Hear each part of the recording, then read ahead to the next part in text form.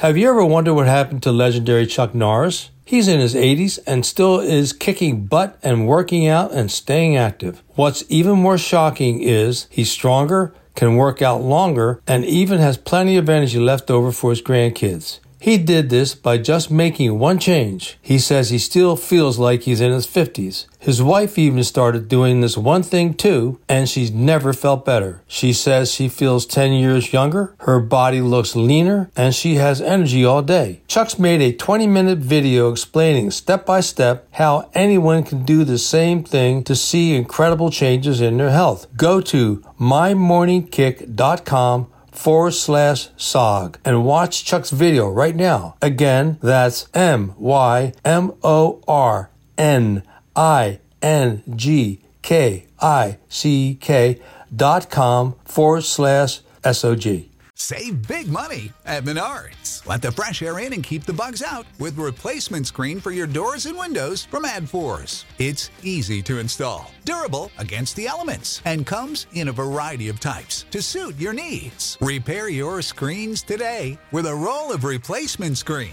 on sale through May 5th. And check out more great deals happening now in our weekly flyer on Menards.com. Save big money at Menards. Welcome to Sodcast number 18. Welcome tonight, and thank you to Jocko Willink Productions. We are able to bring this interview to you live from North Carolina. And we thank tonight we have a special guest, a longtime friend who I served together with at CCN. And tonight we want to welcome Cletus Babyson, Senior, to the show. Cleet, welcome to the show. Glad to be here. I was going to start the show out with... instead of having a really great war story, which you've got many, and your history is so rich, I was going to start out the story with me leaving after my first tour of duty. You and I were both up on Marble Mountain. I was on the one mountain, right. You're on the other one, and you saw me leaving. It was my last day of my first tour of duty. I was leaving, and you came down and gave me a goodbye hug. It's like I took that hug home with me, brother. I got to tell you that. But more importantly, you have a unique history, and when I was at CCN and finally met you in early '69, right? You, Dave Maurer, were two men that I held in the highest esteem, because on your right shoulder patch you had the first calf, and over time, because you're both so damn humble, you wouldn't talk about it much. You were both in the first calf, and a little valley called the Ai Drang Valley in 1965 November, and you went in before the historic battles thereafter as a scout?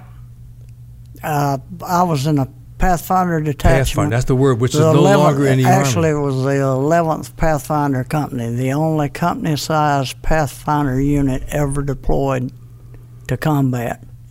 No. Yes. So before we get into a couple of your excellent stories from your days as a 1-0 running recon at CCN, I just am obligated, because few Americans know. They've seen the movie. It's a great film about the first major battle between American forces and the North Vietnamese Army. But you were there before the battle, and to this day it just blows my mind that you and a couple of your fellow Pathfinders were out there doing recon prior to the first historic battle of that major of the war itself. So start a little bit. You landed there at outside of the Ai Drang Valley, and you were with that Pathfinder unit. So talk to us a little bit about that before we get into your SOG story, sir, if you don't mind. We landed by ship at Queen Yan, South Vietnam. And you took a ship over it? Yes, no ship? A ship. And it was a 30-day cruise from hell. And not enough bathrooms, not enough deck space to work on your suntan, no PT, no weapons. Oh, we did PT. Is that right? We ran around the deck, and we did target practice off the fantail of the ship. They put barrels on ropes and drop them off the back of the ship, and we zeroed our new M16s on those barrels. Now, was that the M16, the early version with the 3 prongs at the end before The you first- refined the flash suppressor on it? We took them out of the box before we got on the bus at Fort Benning, Georgia, and took them out of the box, left Yeah. the boxes in a dumpster there, loaded on the bus, and left Charleston on August 14th of 1965. Wow, no kidding. USS Darby. Darby, for 30 days you float across to Southeast Asia. Welcome. So you landed where? Around the Cameron Bay then? No, we landed the ship. We landed in Queen Yan. Oh, okay. We went through the canal zone to Long Beach, where they restocked the ship, refueled Right. for a day or so, and No shore leave or anything, huh? no shore leave. But and then next stop was Queen Yan. No kidding. Welcome to Vietnam. Yeah, and we were transported by Chinook helicopters to An Khê, which is probably 200 miles inland from Queen Yan, to set up our base camp. We had an advance party at An Khê that had already cleared the helicopter pad, and there was a fixed-wing airstrip there. But they had already gone in and set that up for the aircraft. And we slept in pup tents. We had 2-man pup tents, and we slept in pup tents till the GP mediums were shipped in from Queen Yan off the ship. And a GP medium can hold how many men? Well, we... I'm sorry.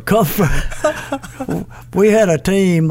Each Pathfinder team had a GP medium, and there was 15 of us on each Oh, it's team. one of those big tents.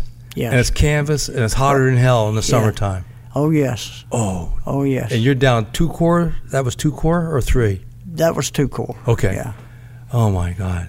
Okay, so you're there. At some point, you're getting used to it. Now, the other interesting aspect of this story with you in Vietnam was the fact that at some point, just for the hell of it, you were kind of bored. You rode as the first door gunner in the first cav with your M16 before they had M60s or miniguns or rocket pods or anything. Is that before or after the Battle of Ai Drang Valley? This is all before the first cav went operational. Somehow, in the great scheme of things, they hadn't thought about having anyone in the helicopter to shoot back. So, Bruce Crandall, Major Crandall, he And was it's just for the record, Bruce, I got my Medal of Honor later than anybody else, but I got it. Crandall, Right. from the first cav. And if you've seen the movie We Were Soldiers Once, you'll see his portrayal, which was, I forget the actor's name, but he did a hell of a job. but I was his first door gunner. His and, first, they're going to with the M16. with an M16.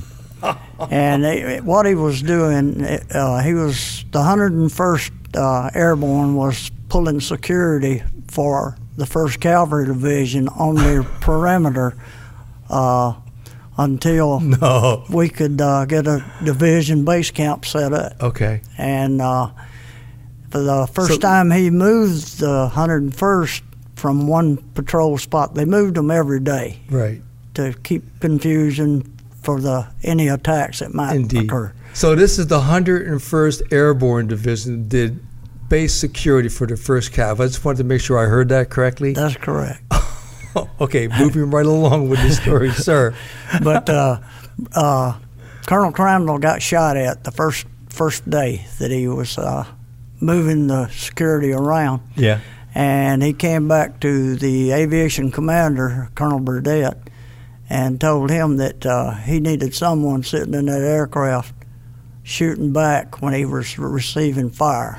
And they came to the Pathfinder Company and asked for volunteers to fly door gunner. And we were digging stumps and clearing perimeter and Of putting out course. concertina wire and all this stuff. And the privates were very employed with that. But the volunteer thing seemed like a good idea. So several of us volunteered. That's one of the only times you ever, other than SOG, it's one of the few times you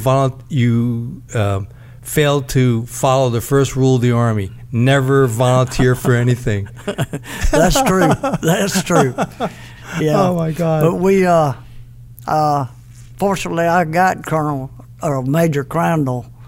I was selected for his door gunner, and my buddy, I can't. It'll come to you. We'll get back to him. But anyway, my buddy flew for Ed Freeman. Really? He was called too tall to fly because he was he's around 6'8". Right. And he was disqualified by medical standards because of his height to fly, but somehow it worked out that he was the wingman. And again, just for the record, we have to point out that Mr. Freeman received his Medal of Honor in a timely fashion. That's true. My God. Very true. What history. But we flew, all of us had our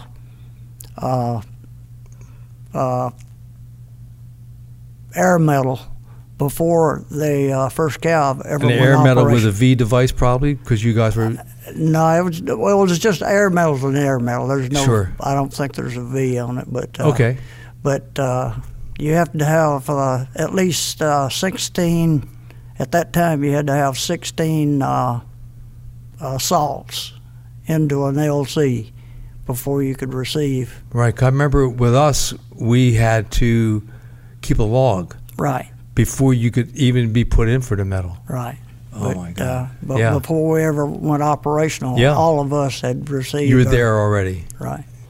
But it was trying times, but we found out the first flight that the M16s were not going to work because, You had to change magazines. yeah, and we taped the magazines together where we'd have 3 and we'd rotate them. 3? That didn't work long. I Wait, mean, how did you do 3? Well, I'm used to let's 2, flip one and the other, flip but one, 3? flip one in the middle, and the Okay. other 2.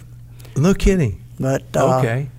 that's 60 rounds of ammo. So 60 rounds, if you're Or receiving, 54, because you're only doing 2, keeping 2 out right, in the mag. right, So the springs don't break on you. yeah, yeah. But anyway, technically yes. Indeed. But we discussed what we were going to do, and we suggested to Major Crandall that we attach the G-13 parachute cord to the roof of the aircraft with a clip hanging down. The handle, carrying handle on an M60 machine gun fit right into the snap link of the parachute cord. Oh, And, perfect. Yeah. That's what we used From thereafter. from thereafter. We had a 50 caliber ammo box that we linked up 7.62 ammo for the machine gun. We could have 3,000 to 5,000 rounds of ammo. Wow. That linked up, ready for flight. So that's what we used. So even in the early part of war, I assume there's times you went through quite a few rounds. Oh yes, several boxes. Yeah, this is all before the infamous battle of the Ia Drang Valley. Before the first cav went operational. So while you're earning your air medal, flying with him, at some point, the CO or whoever your commanding officer, NCOIC was, says, hey, we Pathfinders, we got a mission in this valley. What was that like, getting that marching orders and then actually going out? What was your, I think I know what it would be, but it's better hearing it from the man who was on the ground. Really, it was just a part of the job. We were going back from door gunner You're too modest, baby son. to what we were trained to do. Yeah, well, you're doing your door gunner. You're like a volunteer to get out of sandbag duty, but you're still out there, which is during our time, between us ground pounders, they said that door gunners by 67 and 68, their life expectancy was 5 to 10 minutes. True. In a combat zone. True. So here you are, just in your spare time, fighting those kind of odds. And some time they said, here, run this mission, which at the time, did you have any intel reports at all about the NVA division or battalion or whatever the hell it was that was there already? No, that was way north of where we were. Really? That was, up at Pleiku. Okay. In that area. And we had no idea. We were just protecting the division area and making milk runs for the 101st and carrying food out to the troops. And so then it comes around, it's time for the Pathfinders to hit the ground prior to the Idrang Valley, the insertion of the troops there. By that time, they had trained door gunners. They had door mounts in the helicopters ready for the door gunners that were trained. And they come in and took the mission, and we went back to doing our Pathfinder duties, which was to set up landing zones and direct the aircraft when they were coming into the landing zones. Right. So you were on the ground for how many days before the actual assault occurs? Because you're down there, just you with a two-man team. I'm not familiar how the Pathfinders worked. It was usually you could be in 30 minutes before the aircraft. They drop you off 30 minutes before, or you could be overnight. Right. So in this case, you're in there, you clear the LZs, you bring the helicopters in, the shit hits the fan. Are you still there? What capacity? How's your role changed at that point? We still control that LZ until the infantry moves out doing their mission, patrolling. Sure. And looking for the enemy. And at that point, you either move with the infantry company or battalion or whatever size the unit is. You move with them, or you're pulled back and set up another LZ somewhere else. Right. Where they're going to need to move troops to. So you were busy there for a while, because then they had the second battle and the third battle, which was just horrific in nature. Well, really, the combat portion of it started at the Play Me Special Forces camp. That's where it all began. That's where it all began, because they were trying to overrun Play Me Special Forces camp. And the first cav was, I think that was second of the 5th and the first of the 12th cavalry that went in to Play Me. LZ is outside of Play Me. And we were setting up LZs for those units, those two battalions, to come in. So a lot of Pathfinders were busy. We hopscotched with those infantry troops down the valley.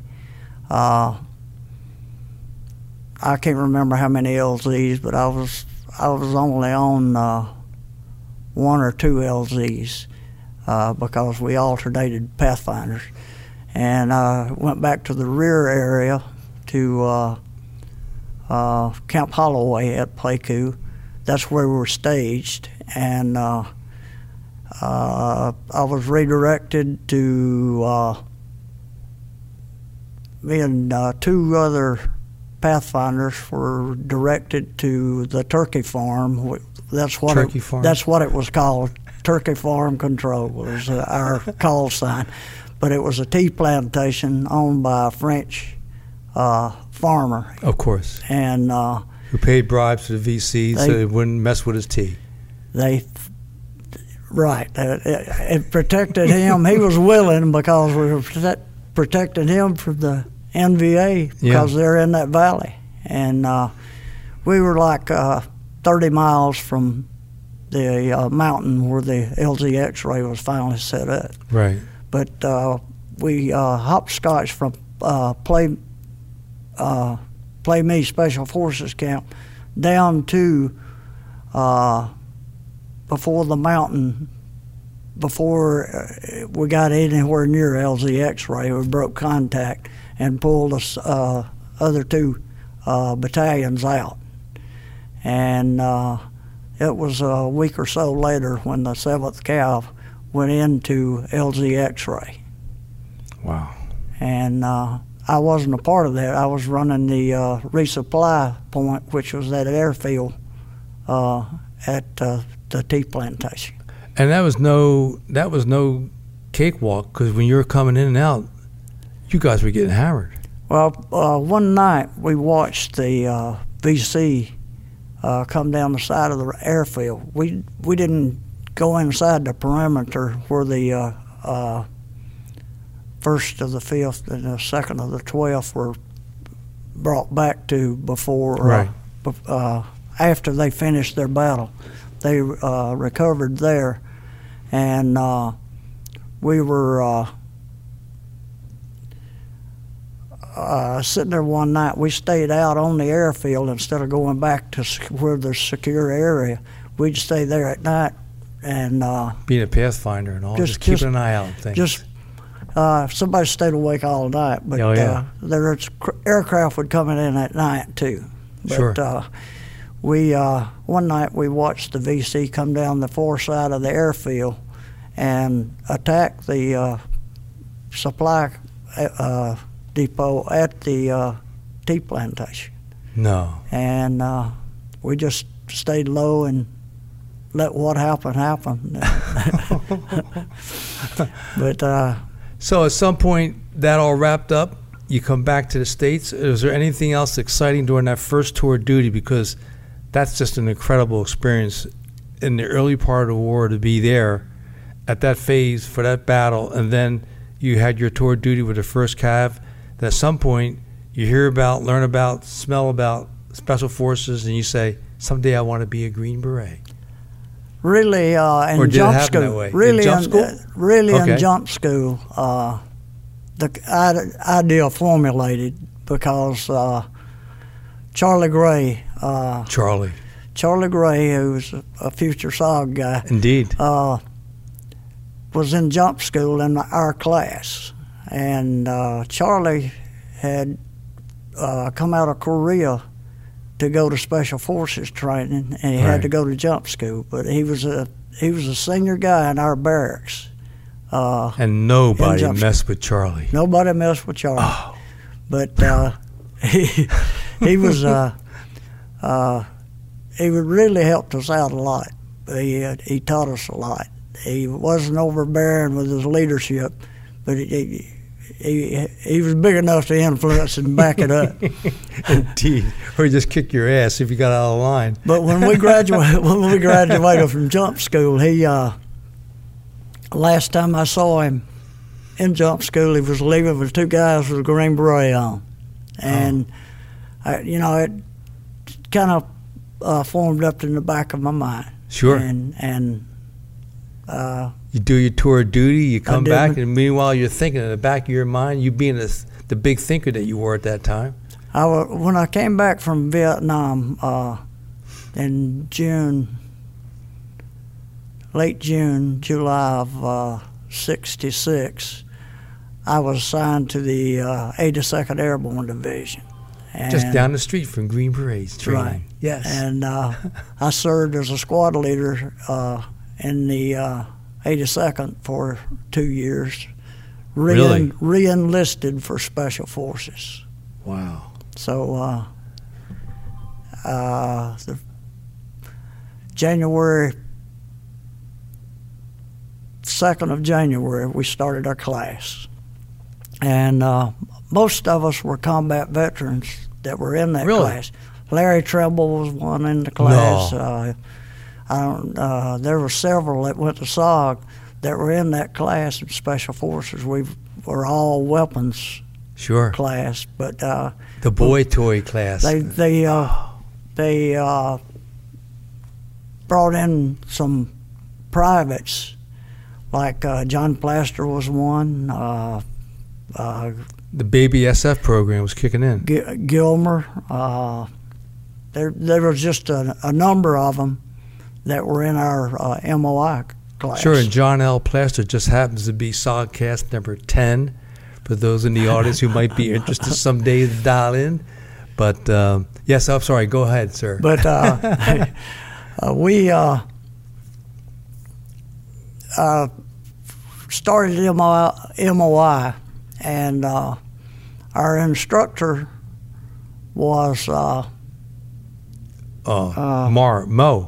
Worley. Mo Worley. In your MOS class, and how did he teach his class? Because He's I'll never forget that story. He was method of instruction, and he was one of the best instructors I think that I've ever known. Sure. But he was in a body cast from his waist up. His arm had a rod running from his arm to his shoulder, and it was cast solid. His left arm was free, but so he could pick his nose and wipe himself. That's about it. But he was so impressed. I was so impressed because this guy, injured that way, already back working, giving methods of instruction to a bunch of new SF guys. Oh my God! Talk about living legends. And again, the injuries he acquired was on a SOG recon mission. I had no idea until later. Many years later, because he's so humble. He never talked about it. Right. Yeah. I had no idea until later. Oh my God. Yeah. So Morris Mo Worley, the first, the one, and the only.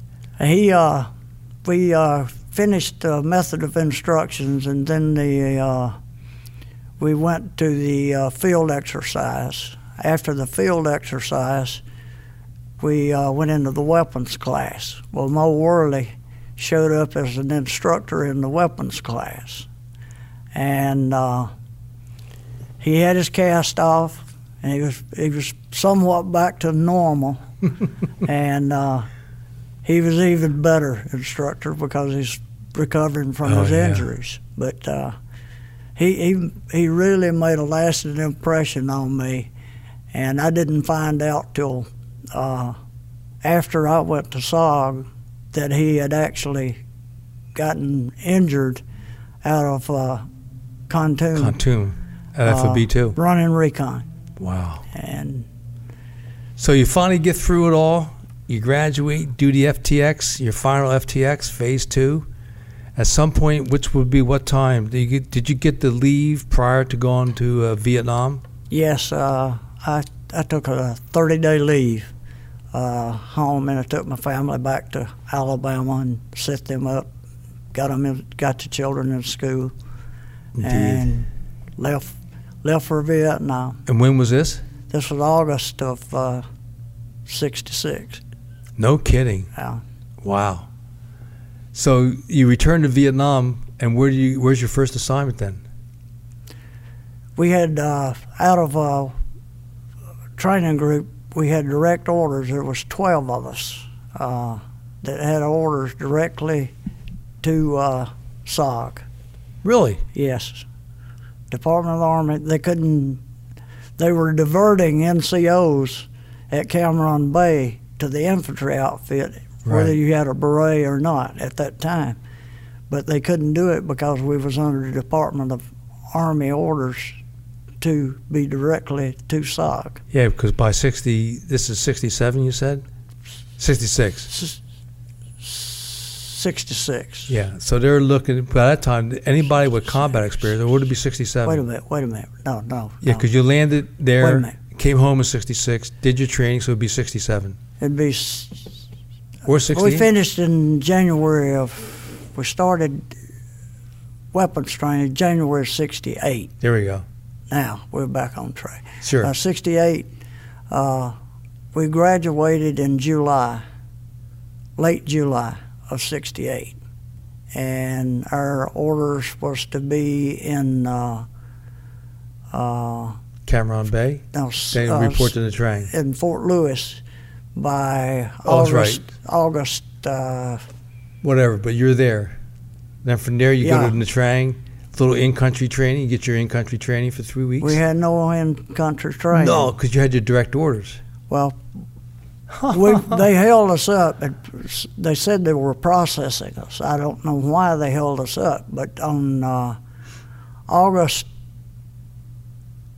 24th, the morning of August 24th, somebody come running over to the tent. So where right we now were. you're in the Trang. You've arrived from the States. You're in the Trang at the base camp for all SF Fifth group, operations, 5th Group headquarters. So it's August 24th, 1968. Right. Or it may have been the 23rd, because the attack was in the morning, and they came in for. But take it from there, because this is the historic battle at Da Nang. Okay, 23rd. The attack was the night of the 23rd, right? It was the morning, like midnight goes past, so they hit around 1 or 2 o'clock in the morning, Okay. and then they needed All reaction right, so forces. it was the morning of the 24th that the attack actually occurred. No, 23rd. It was the morning of the 23rd it attacked. And then you went up that's when you got the word about the attack, and you Okay, shipped so your troops it north. was the 23rd that we got Yes, there sir. then. Yeah. Because you react, it's like Right, a reaction force right. from the Trang. Right. So, And- but again, this is what's unique about your story.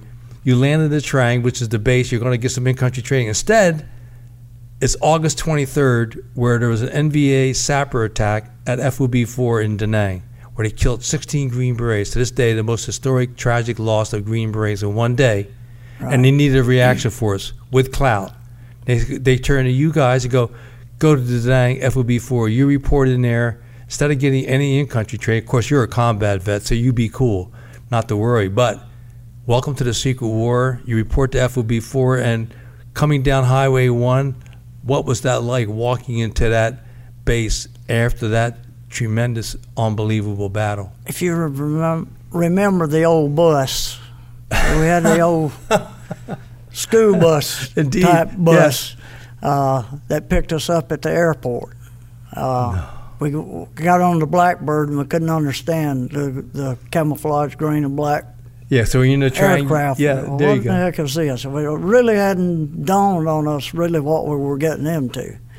And we were on the bus and we're going through the front gate of FOB-4, and I'm thinking one strand of concertina wire around the front of that compound all the way to the back to the beach was all that was between the NVA.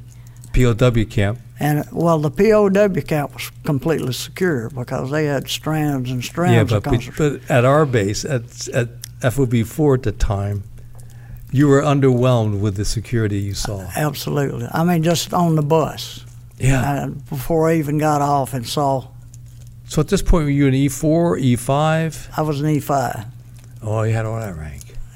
I forgot what a powerful dude you were. Oh, yeah, yeah. So Sergeant Senior arrives, you come on base, and welcome to the Secret War. Well, we didn't know it was a secret war yet because You didn't get your briefing they or were anything. too busy You're too busy reacting. recovering. Picking up dead and bodies. we helped in recovering the camp.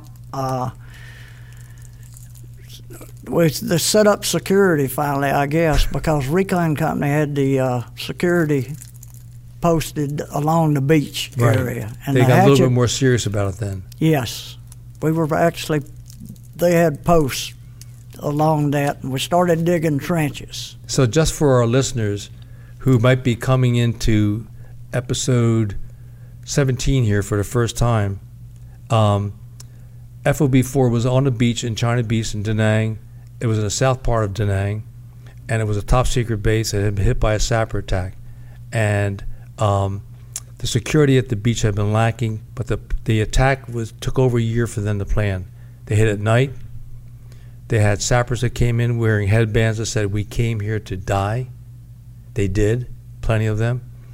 And for several hours, there was like sheer hell during that night. We've interviewed Larry Trimble in an earlier Sawcast, who was on the mountain, who took out the mortar units. Had they not, there would have been far more casualties.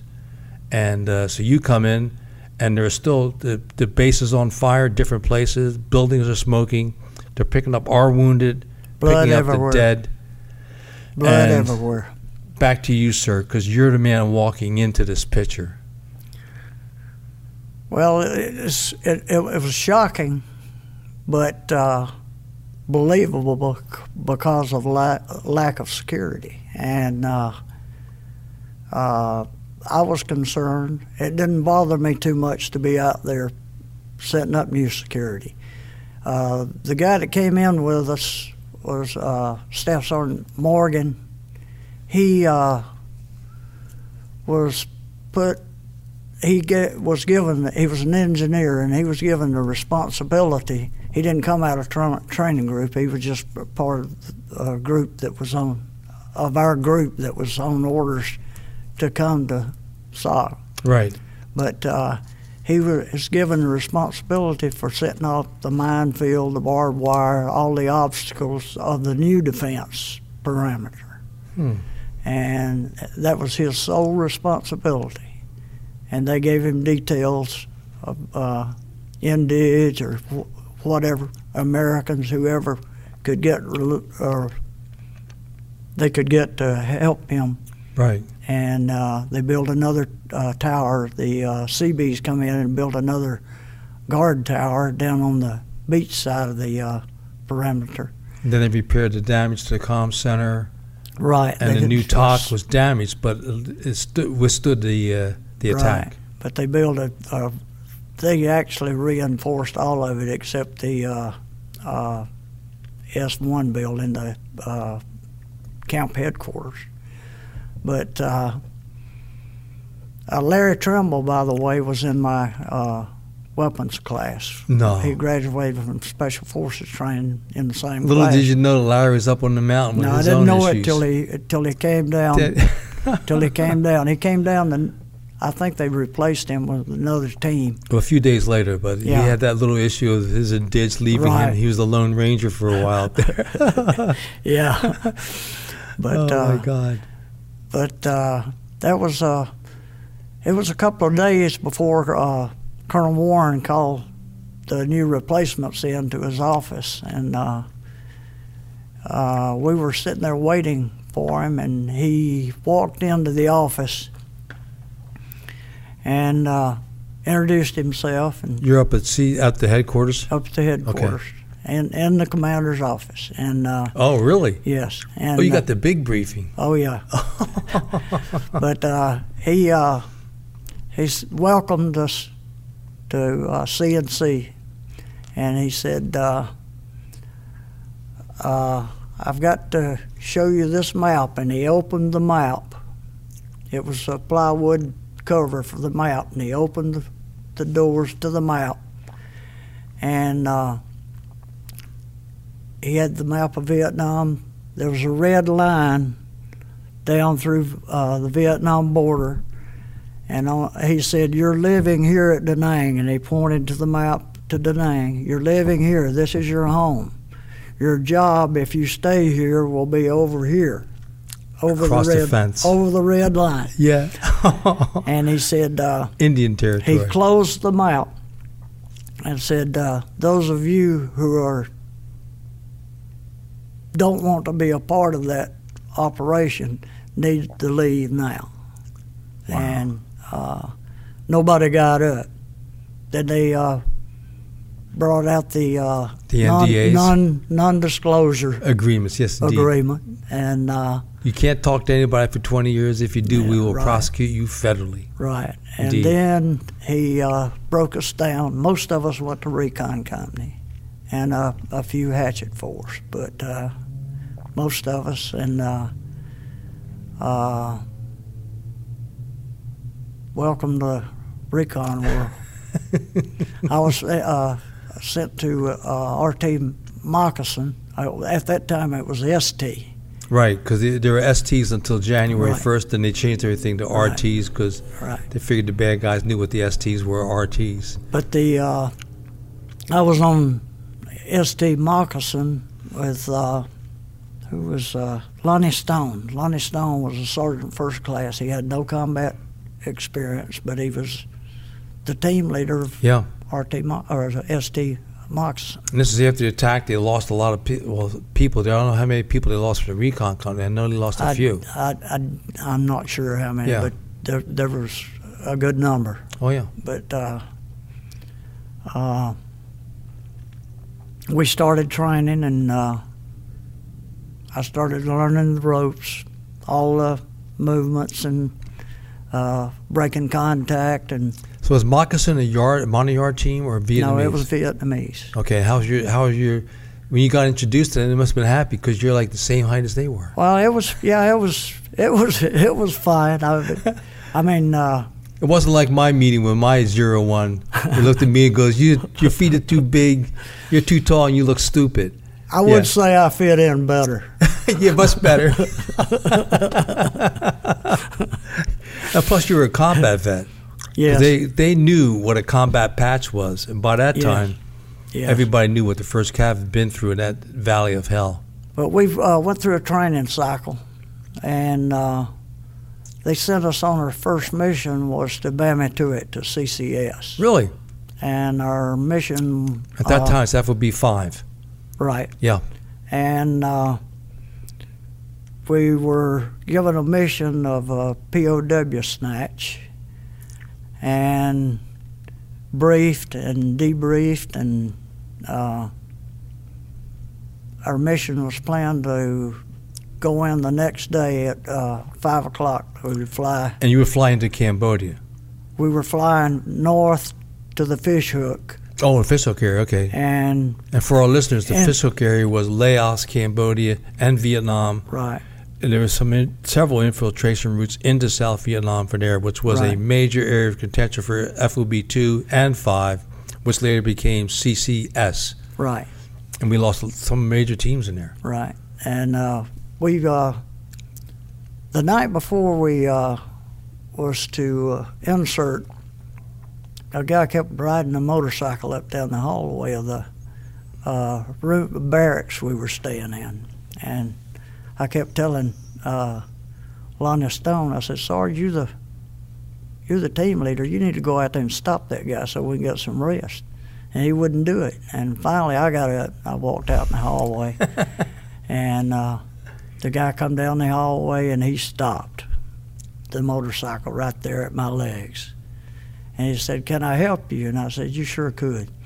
If you please turn that motorcycle off and stop running up down this hall so we can get some rest. We're launching at 5 o'clock in the morning.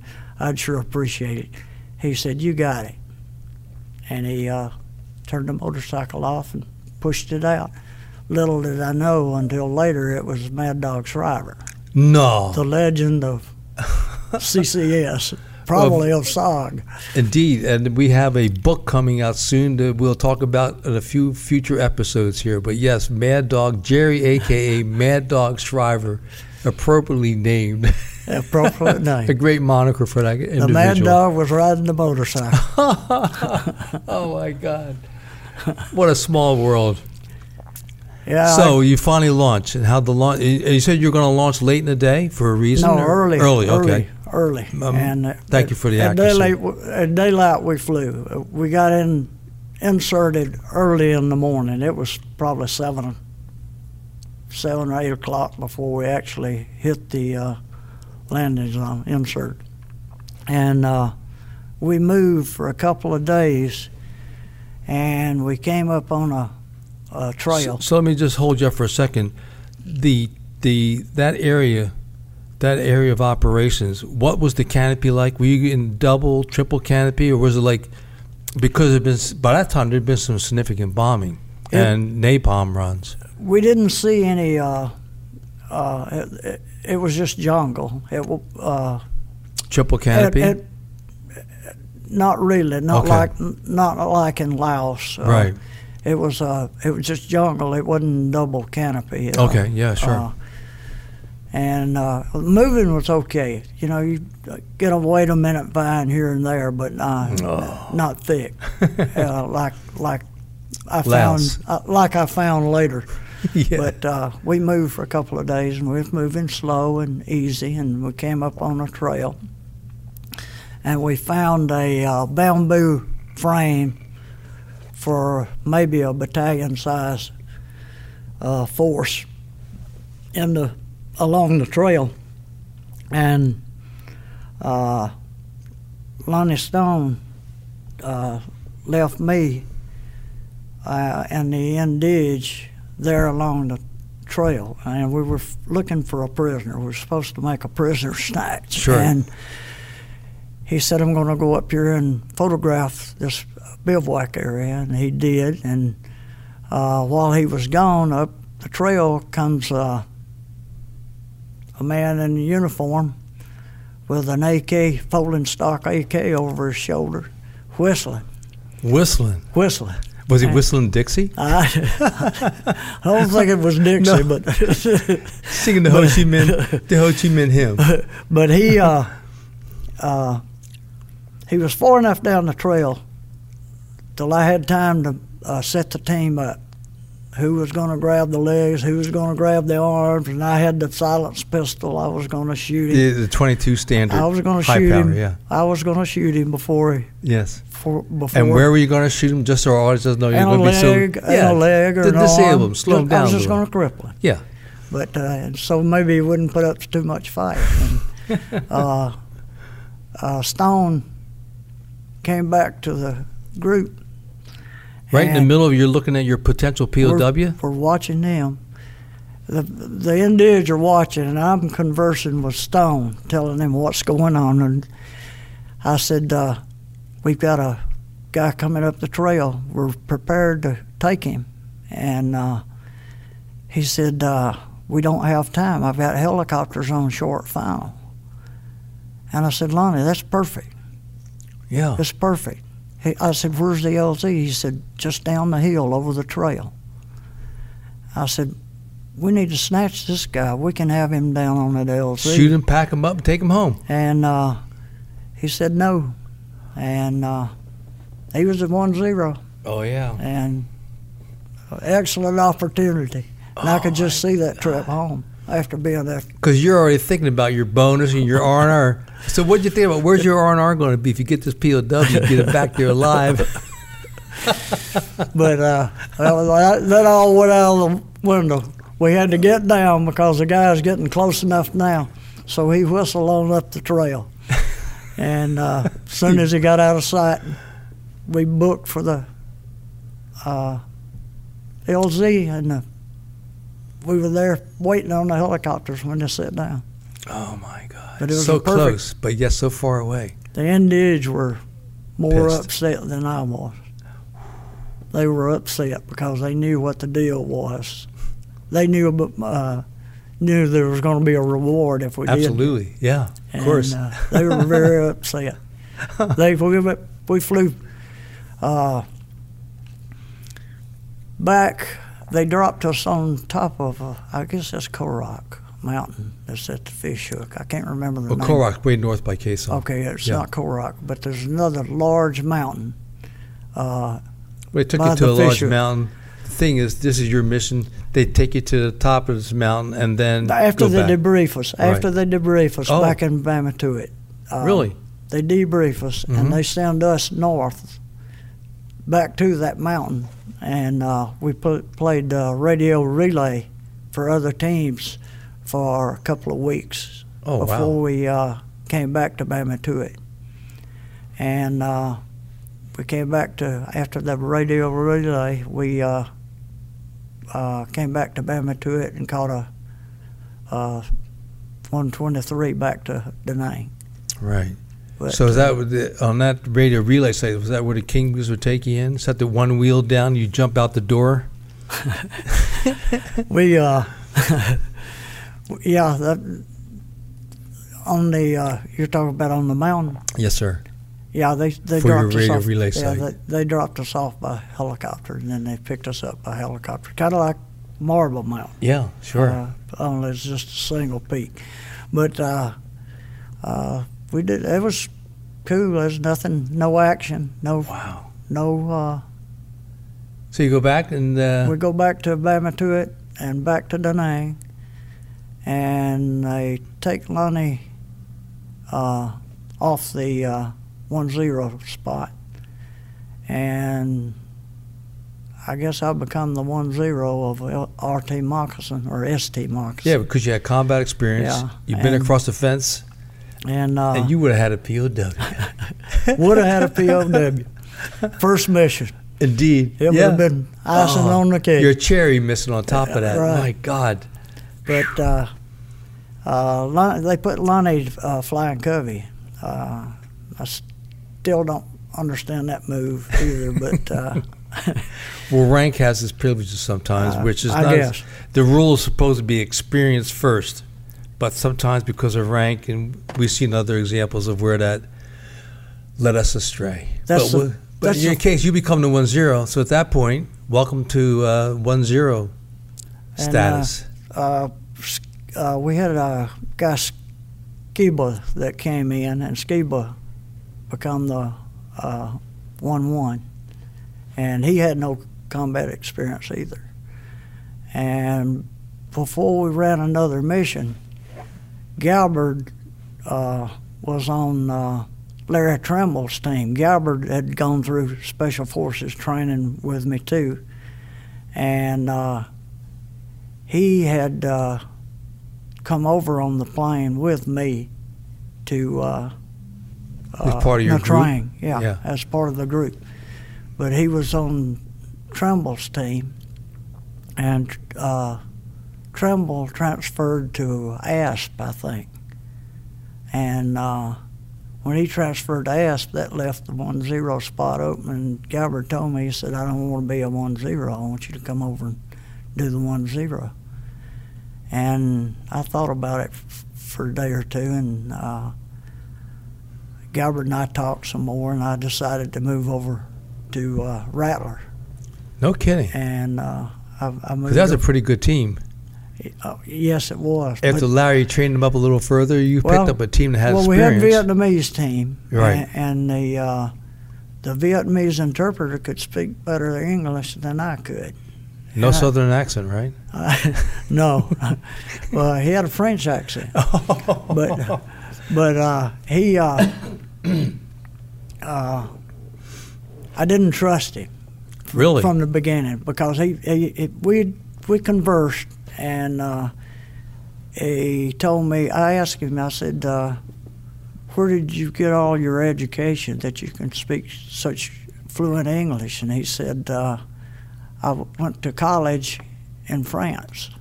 And that made me a little nervous, because I'm thinking that. We knew other Vietnamese like Ho Chi Minh who had gone to France for education. Right. Yeah. And it didn't add up. So. They had a very, very strong communist power base there. But I wrestled with that for several days, and we did our training and PT and rifle fire and all that. So what did it feel like to be the 1-0 at that point? I mean, after what you'd been through already, you had one mission successful. Well, you got the film back. He was happy about that. It could have been better, but welcome to the 1-0. I mean, walking into that and then go to a new team. To me, it was no different than being a squad leader in the 82nd Airborne Division, except you're doing it within the indigenous. And only difference, you got an interpreter who may be hinky or maybe not. Exactly. That was my biggest concern. Sure. And one day there come a knock at the door of the hooch, and I walk out, and there's a mountain guard standing there with 11 compadres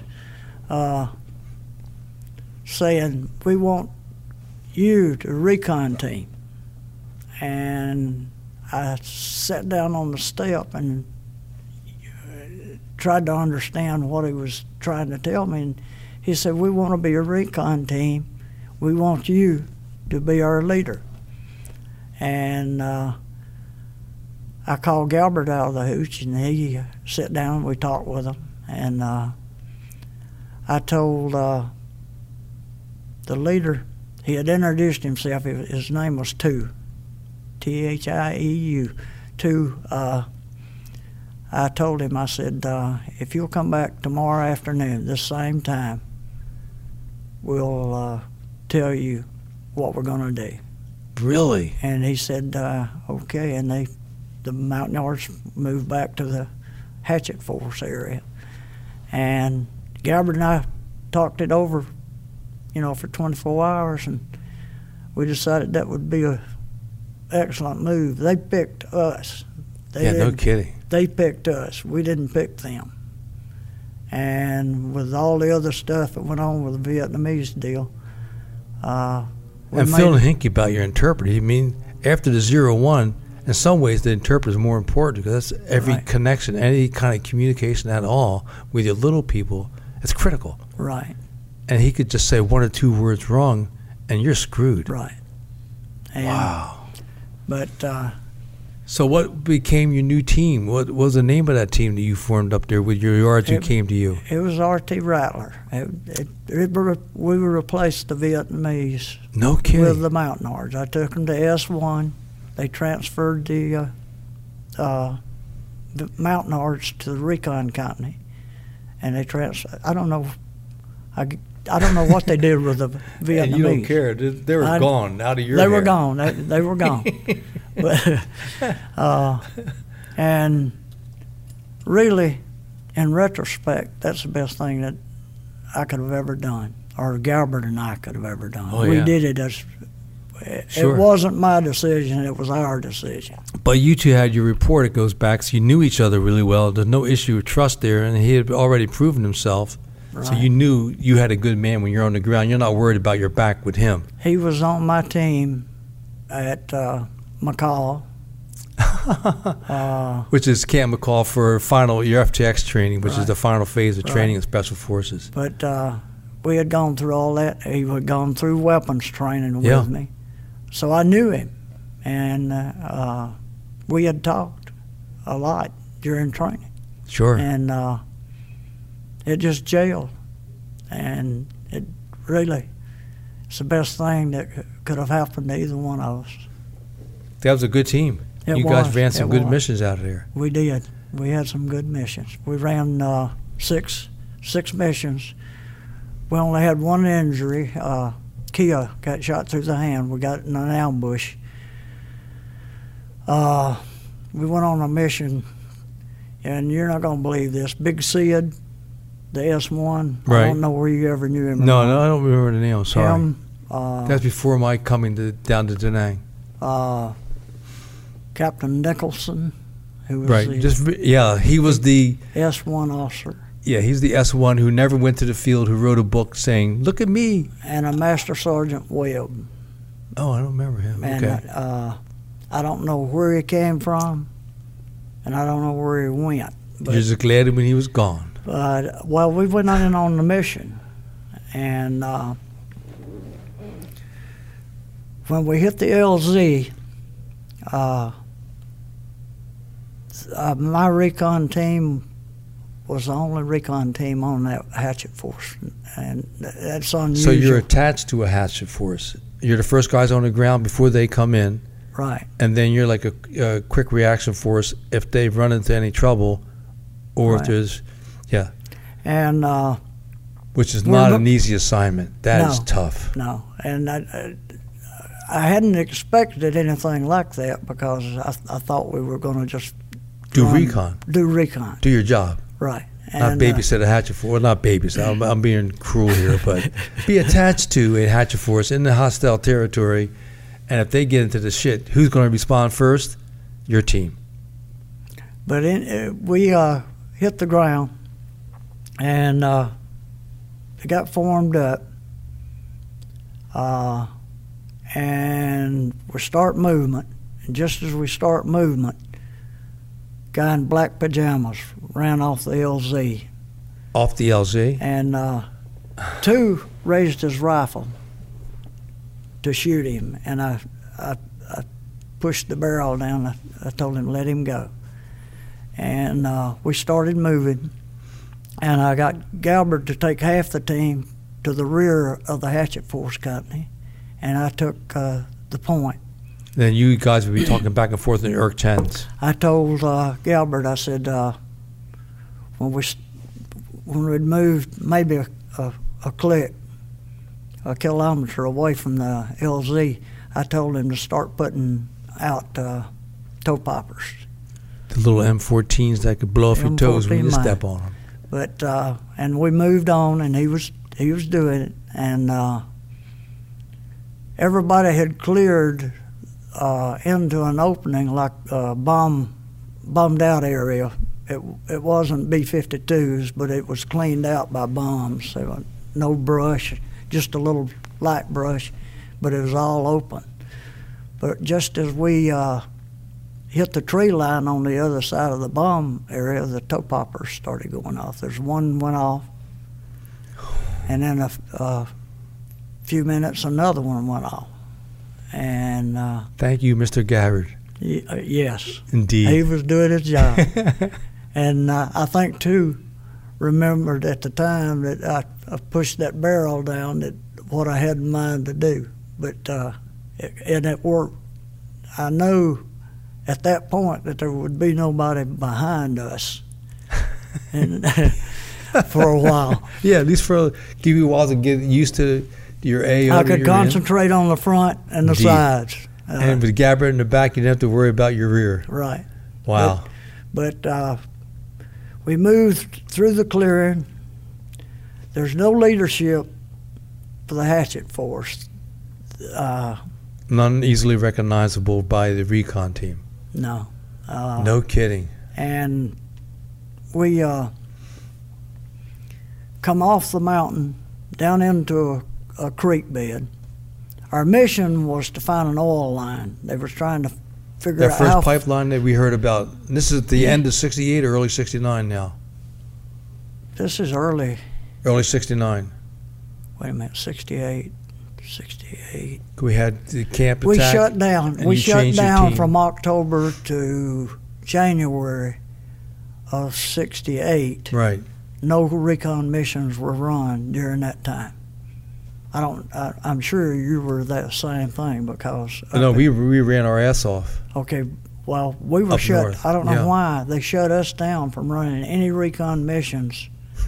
So it was early '69 when. In 69, we were running. That's when we came down to CCN, like in Okay. the middle of January '69. All right, That's where we met for the first time. right. Maybe in the clubhouse. January 1st, we had a recon team inserted, and we inserted with that hatchet force. We inserted after the Hall, Hawes, and McGibbon. Which was another team that inserted up north out of FOB 1 at the time. Right, Inserted in, got hit at first light on New Year's Day, January 1st. Right. 3 Americans of KIA, the Indige escape, and the whole psychological impact of that sapper attack on that team. But that put a shock throughout FOB 1 too, 4. sure. Yeah. Because Spider Parks had flown out. He was flying Right. Covey at the time. Went Right. out, get a commo check at midnight, and then Yeah. he came back in the morning, no commo.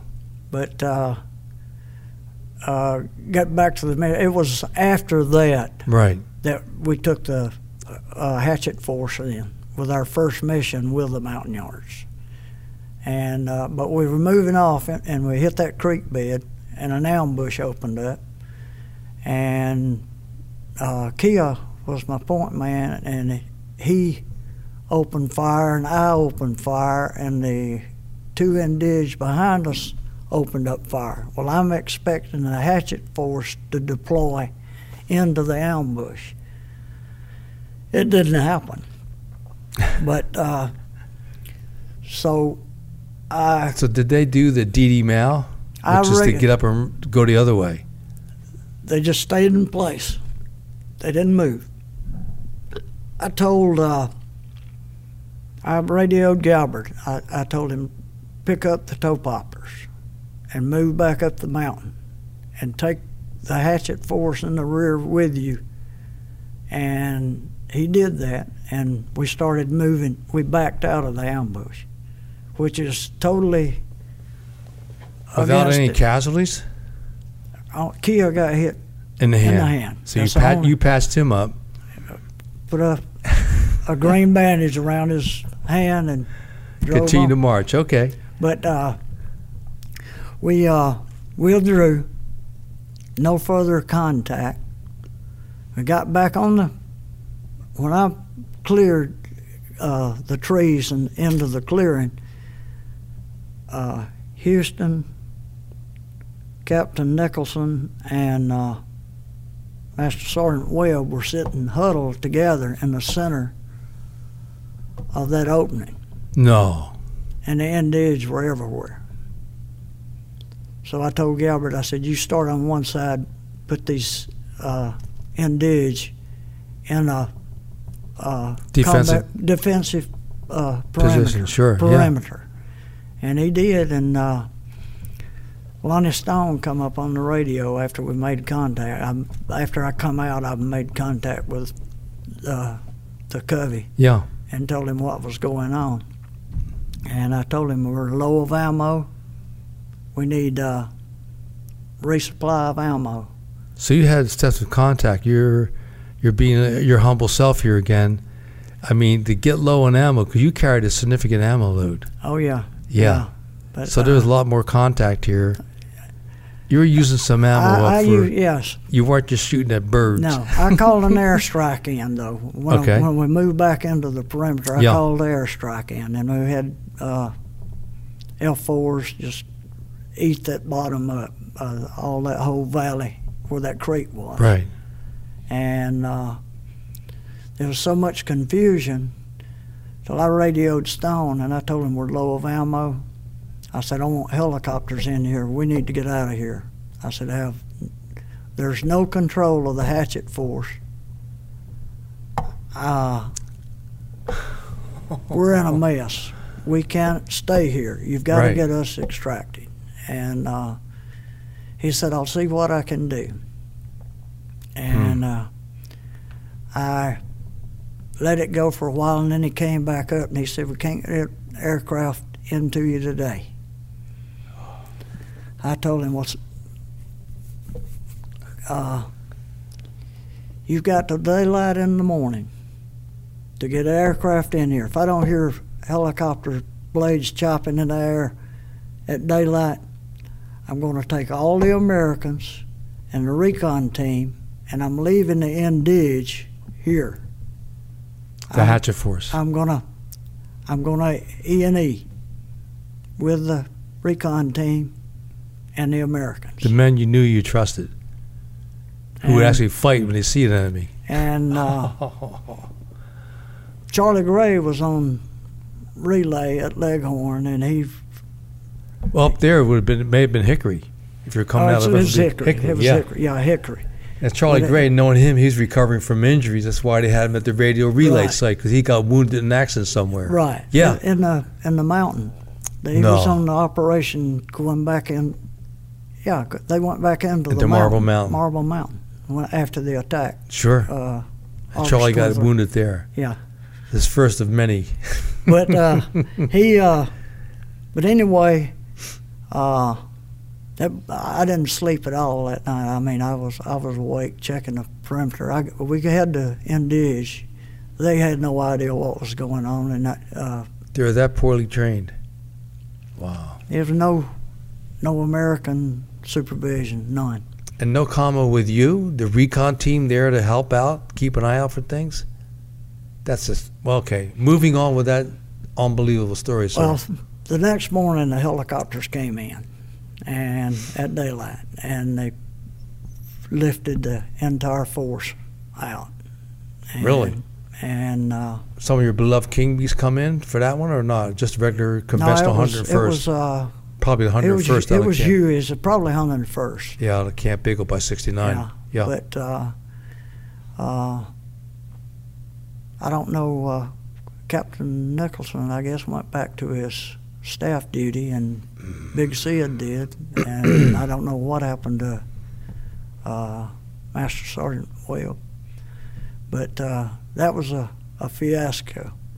Oh my God! But I ran 5 more missions after that, and then you're toward duty. But you and I have a personal thing we have to get back to here, because in April of '69, my team was given a mission at the Mugia Pass to go up there and to go in heavily fortified and blah blah blah, and that day you're out there heckling us. They took a couple pictures, which we use in our book. What I never realized was until you and I were at the SFA reunion in San Antonio like 7 years ago, and you and I were talking about that picture. Remember that day? You were teasing me. Remember that day? And you were heckling us when we were getting our pictures taken during the inspection. General So Stillwell. Yeah, Stillwell. Yeah. So he's Yeah. we're We were there. coming off the mountain. Yeah, that's right. Yeah. You were coming off, and then Right. you just came by to harass us, and then you and I were talking in San Antonio. Right, right. This is a very serious inspection, sir. That picture looks so serious, but no one will ever have any idea. Somehow we didn't quite get you flipping us your rabbit ear thing. But the reason why I want to return to this thing is our mission was to go to the Mugia Pass. And so you and I are in San Antonio talking over a beer. And you said, by the way, remember that day? And of course, you and I were laughing about that day because you were harassing us, getting our damn pictures taken. And you said, what's the mission? I said, well, we're going to go up to Mugia Pass for a couple of days and go in heavily and bomb trucks and do stuff like this. You go, really? They came to me. I told them to fuck off. That's a suicide mission. We ain't doing it. And you and I never talked about it, but that was just one of those missions. So that's a personal thing between you and I. Yeah. But oh my God! But also on a day-to-day operational basis, everything was so compartmentalized that sometimes we didn't talk enough. Yeah. Which would be that example. I mean, at FOB 1, we had a clubhouse. We had our clubhouse at FOB 4. And now CCN, where when the guys came back, they talked. Right. But Right. when it came to missions, prep, what you had done, like the Frenchmen did that mission where they went in and blew up that NVA fuel dump. Right. You know, they came back, they never talked about it. Some, the quiet professionals don't talk about shit unless you sit down with a 1-0. We should have discussed with one another. The 1-0s should have talked with one another after every mission Yeah. as a group. Should have been an SOP. Now we Should have think been. about it 51 years later. Should have been. Yeah. Yeah. Indeed. But So, we okay, so I'm sorry, we just had to get that little sidebar in life because I'll never forget. I've told so many people that story. I told Jocko this story, I don't know if I did it on tape or not, but it's like, yeah, we did this mission, and then Baby Son comes, we said, fuck off, we're not doing that. But you had the experience, and we were still getting used to CCN. We had run some other targets Right. that were in Laos across the border, but that was a big one, and this was all Right. new for us. Right. And of course, you had much more wisdom than I did at that time. But Yeah. little did we say, had we talked, I would have said, "Excuse me, can you just maybe give this to that Nicholson asshole? Let him go up there or something instead of us." It would have been. Yeah. Indeed. Okay, I'm sorry, we got off track. So you wrap up your tour of duty. It's August. You return. You go back to Bragg, Fort Devens. I go back to Fort Bragg, and This is August '69 now. right. And Did you get any leave when you went home yes, first? I took a leave. Go down and to Alabama, check things out. brought my wife back to Fort Bragg. Mm-hmm. In fact, I moved on post when I came back, on post housing. Instead of, I had a house in Fayetteville when I took her back to Alabama before I deployed to Vietnam. Mm-hmm. And took the kids out of school and put them back at Fort Bragg.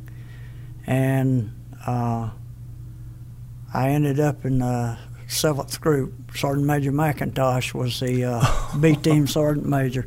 He got orders for Charlie Gray and several others from FOB-4 were in his B-team. Right, and McIntosh, just for the record, was one of our sergeant majors who we all worshipped because of Yes. his experience. He was in the 187th, did a combat jump or 1 or 2 into Right. Korea. Right. And by the time he came to us, he's a sergeant major, and nobody messed with him, and he was Nobody good. messed. He came to Fubai first before he Right. came down to, Right. after we closed Fubai, he came down and with the Iceman. Colonel Jack Isler was the CO, and then McIntosh kicked ass and took numbers. Right. But he was good. He really listened to the men now. Yes. And I you and him had a special report at some point. I had no problem with him. I mean, I did my job, and there's a lot of guys. If you're a slacker, Isler was trouble. Oh yeah. But if you're doing your jobs, everything's good. Well, yeah. My favorite McIntosh story, just as a sidebar, was we were still at Fubai, And we just came back out of the field, and I'm going up to the clubhouse to get sodas for the guys. And he goes, Meyer, why is your hair so long? You got to get a haircut. I said, sorry, Sergeant Major. We've been in the field and had a missing beard. Oh, never mind. Continue on. He cared about the men in the mission first, none of that petty bullshit from camp. McIntosh was a super good leader. Well, then you met with him, so you had that part of your relationship with him that you continued on with that after Right. you're in 7th Group. Right. He had Charlie Gray, James Parker, MJ. What was MJ's last name? MJ. He was an FOB4 guy before I got there. Yeah. I knew you from the clubhouse. Right. But anyway, he had a bunch of us from FOB4 on the same A team. Right. And the rest were spread out amongst the other. But the big majority of the 12 were guys from FOB4. So again, Mr. Modesty's sitting here. Here's the sergeant major for the entire company. Says, I want you guys here with me. And that's a feather in your cap, brother. Well, he would. He wouldn't say it that way, but that's what that effect was. He would call Charlie and I up occasionally, and we'd have a shot of Jim Beam with him in the evenings. But Charlie had got an R&R to Taiwan, I think. I think he went to Taiwan. He and 2 or 3 other guys got one of those C-130 maintenance flights. Indeed. And they were at the R&R Center, and one day, a couple of weeks later, Sergeant Major asked me, he said, where's Charlie? 2 weeks later, because R&R is only 5 days. Right. So he left, but 2 weeks later. Charlie, he said, where's Charlie? And I said, I don't know, Sergeant Major. Last I heard, he was on R&R. He said, his R&R is over. I said, I don't know, Sergeant Major. I've not seen Charlie. But he knew Charlie and I hung around together. But he got to look. He called the R&R Center. And Charlie and I can't remember who the guys were. But anyway, they found out that if they reported to the R&R Center drunk, they wouldn't let them on the plane to come back. So every morning They came in drunk. They'd put on their uniform, come to catch the plane, and they'd been drinking.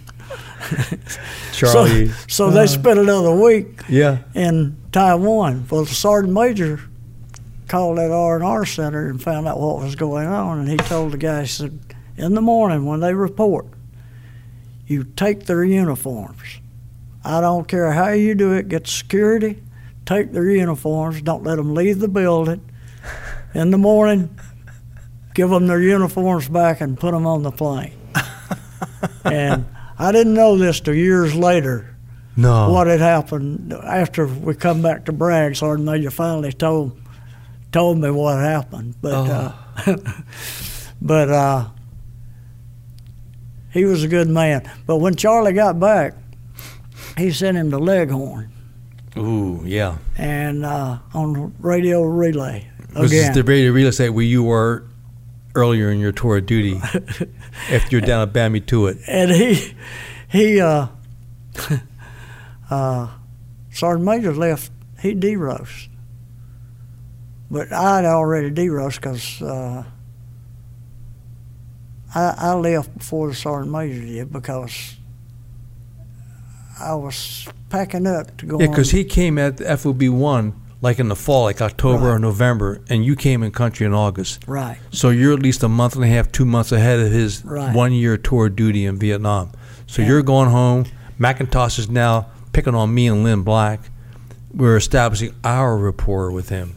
I'm packed up to go on another mission. Mm-hmm. And he walks into my hooch and he says, Sergeant, where do you think you're going?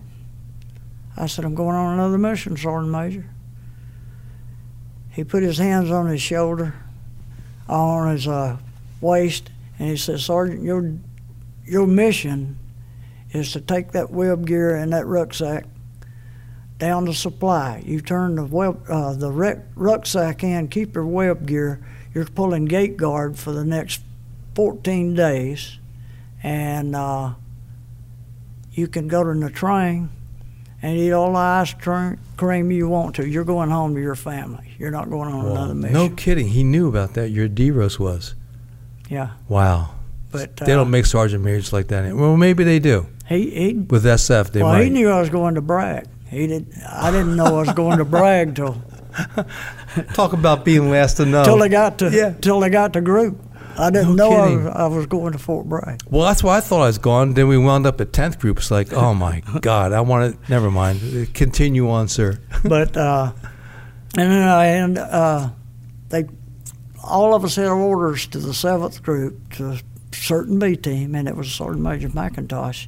I didn't know that till later because I got sidetracked to G3. I was working at the center. So had you made E6 yet, or are you still sergeant? I made E6 Yeah.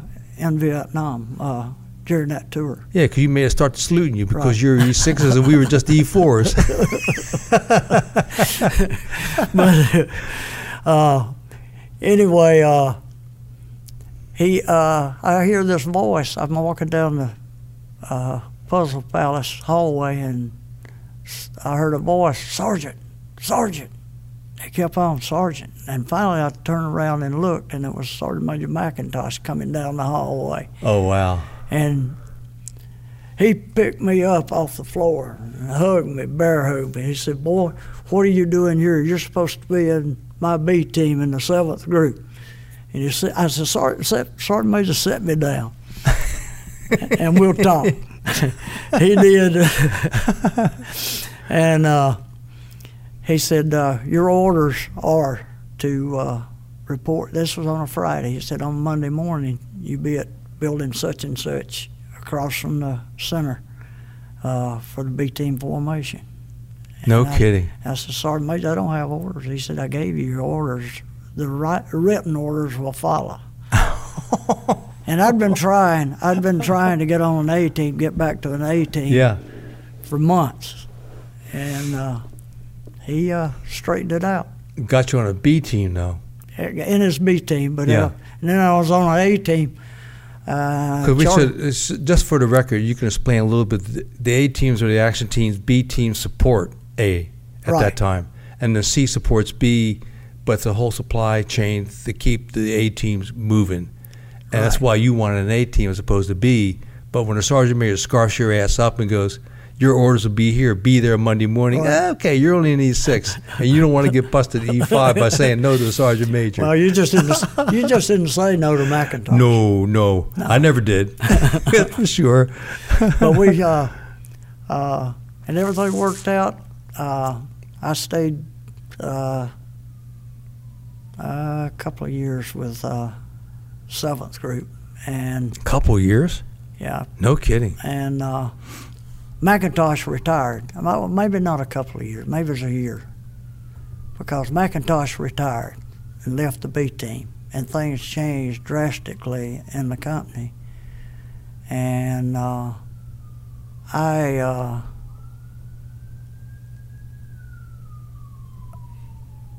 I put in for reassignment to recruiting duty. And Really? I went on recruiting duty for several years, and then Was that within the SF or was that regular Army recruiting? regular Army recruiting. I was Okay. assigned to Panama City, Florida. That's where the scuba team from the 7th come to do the refresher The training. combat divers.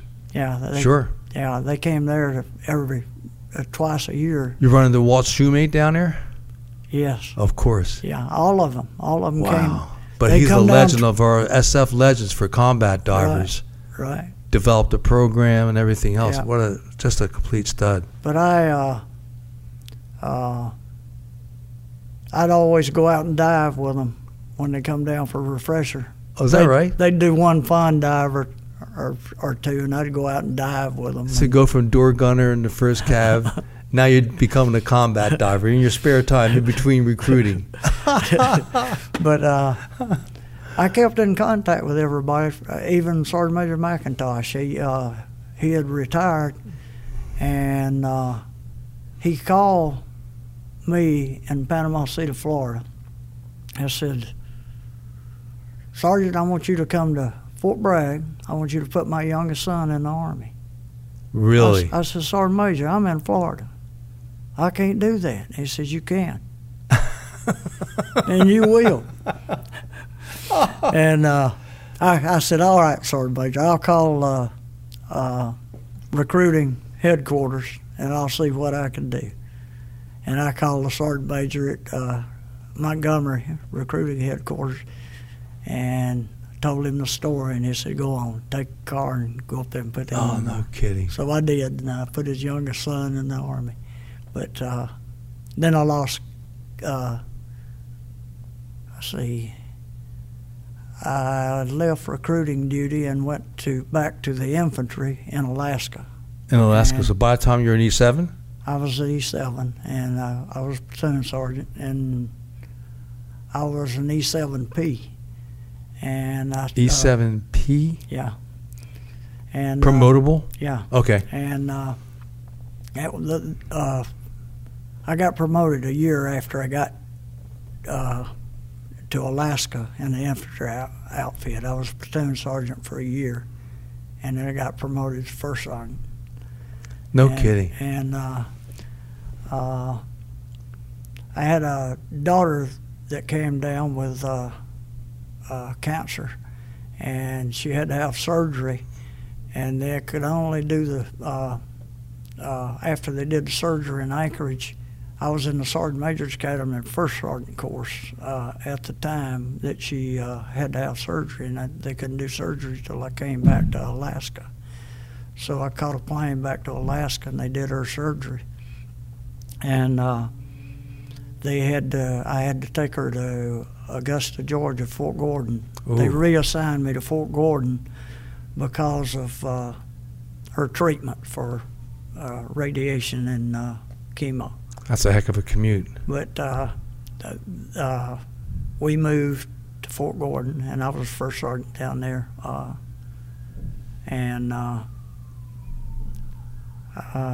She passed away, and at that time I got selected for the Sergeant Major's Academy, and I turned the Sergeant Major's Academy down and retired.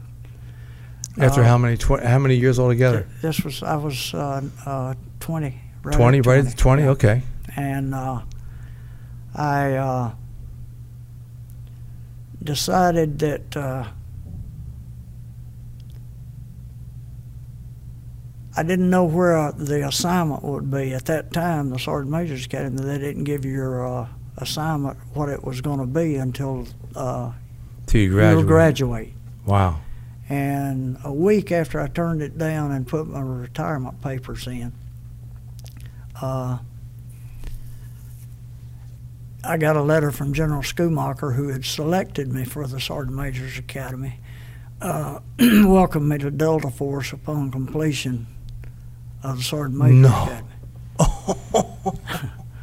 And Oh my God. What year was this, Clete? this was in See if you had- 85. Yeah. 85. Wow, yeah. 65, 20 years 85. later, 85. 85. No kidding. And Oh my God. I still have regrets. The general's timing was off. Yeah, by a week. Yeah.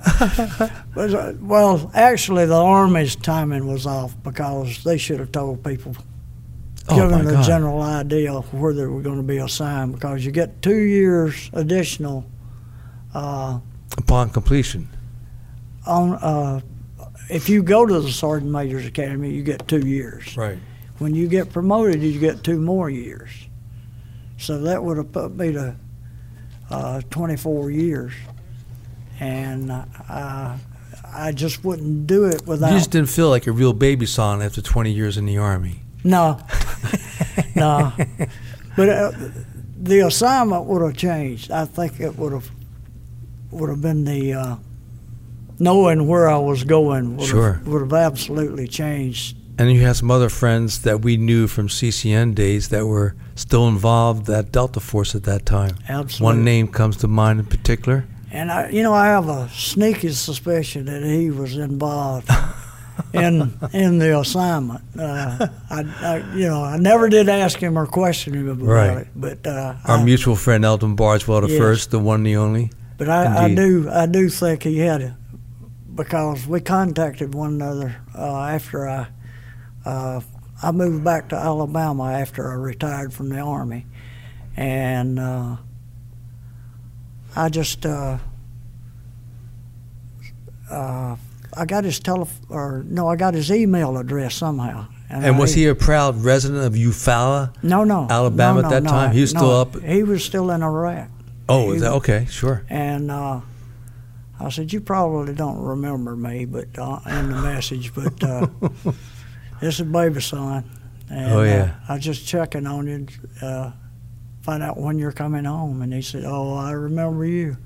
Like we all do. And yes, I'll be home next month. No kidding. And I said, well, where are you coming to? He said, my family is moving to Eufaula, and but I'm going to be assigned to Fort Bragg for retirement purposes. And he came home, and they were at Bragg for his retirement, and he called me and invited he invited all the SOG guys that he knew back to Bragg for his retirement, and we all showed up at his retirement. And it was. But that was another 20 years later. Yeah. That's 2005. Right. Yeah.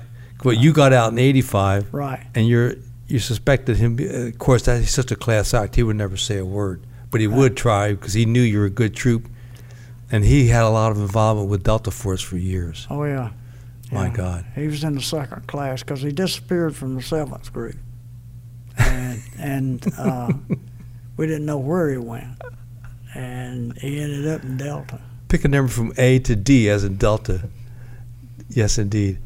Well, so from there, after your Army career, you did what for a little bit there, and then we'll head on down the before I finishing moved lap back here. to Alabama, I got a job with security at nuclear security at the Savannah River nuclear weapons plant, and I went on terminal leave, and the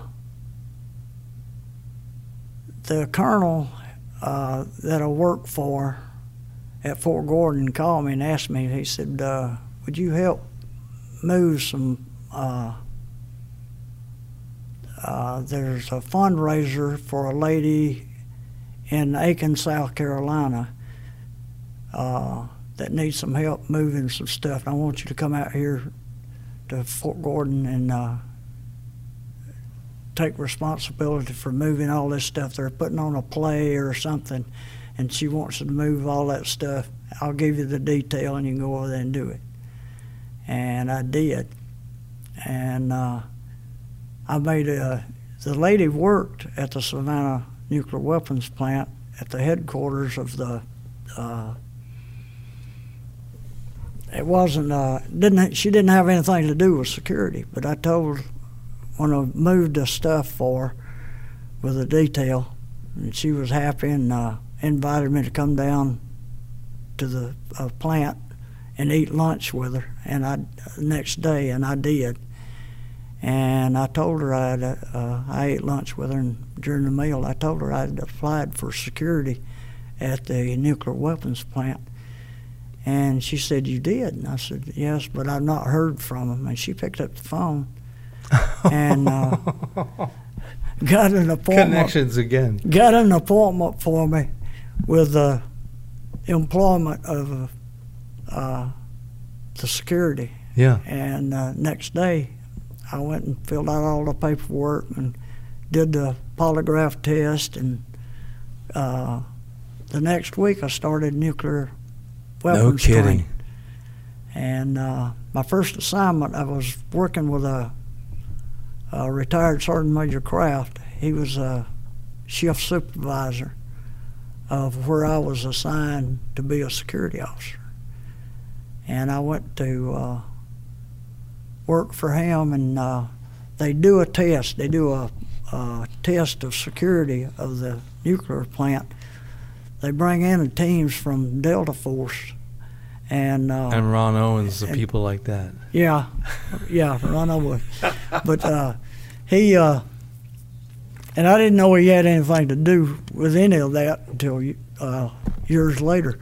But they came in to do the test, and my post during the test, we had the shadow force we always carried live ammo on all the security positions inside the plant area. Oh, yeah. But when they do that test with the Delta Force, we had blanks, and they put the what do you call the electronic gear, miles gear, that goes off in your rifle. They put an attachment that shoots a laser beam. Right. It sets off the miles gear. We all wear that, and so do the Delta Force guys. And I was on the roof of the building the night of the test with a machine gun, and I saw the guys coming off the corner of the plant through the fence, and they climb into a flatbed truck, pull the tarp over them. 3 of them get in the cab of the truck, and I call in to report to the shift leader. I spotted the intruders. They're headed towards the main building. I'm taking them under fire at this time. And I opened up with a machine gun. I got the 3 guys in the cab, and I was picking them off one at a time. By that time, as they come out from under the tarp, and by that time, this roving patrols had blocked them in. There's 2 10-foot fences and 2 patrol cars behind them, and they killed the rest of them, and the game's over. Wow. But they put them inside the plant, and then they were going to try to break out. And the guy come up, he'd turned his miles gear off, but I blazed him with that M60.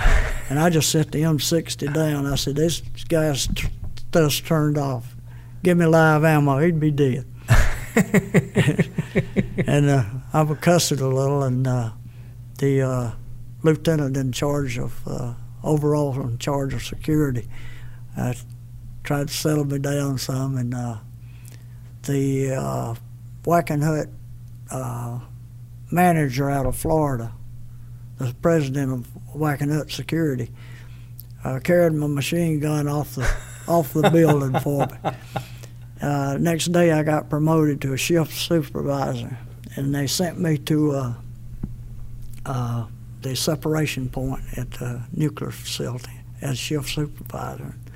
And they had never passed the security test when they'd been tested by Delta, and I'd been there about two or 3 months. So all that time and your experience as a door gunner came into really good play there. You're a natural. It's weird. That's weird. Yeah, no kidding. But they came in to test us. So I'd always go up in the plant. I'd check my post 3 or 4 times during the shift. But we did alternating shifts: morning shift, evening shift, and midnight shift. But they always did the test on midnight shift. But I would always go up in the plant, and I knew the operators, the civilian operators with the Department of Energy, because I'd sit and eat lunch with them, and sure, I got to know them. You know how to build team rapport.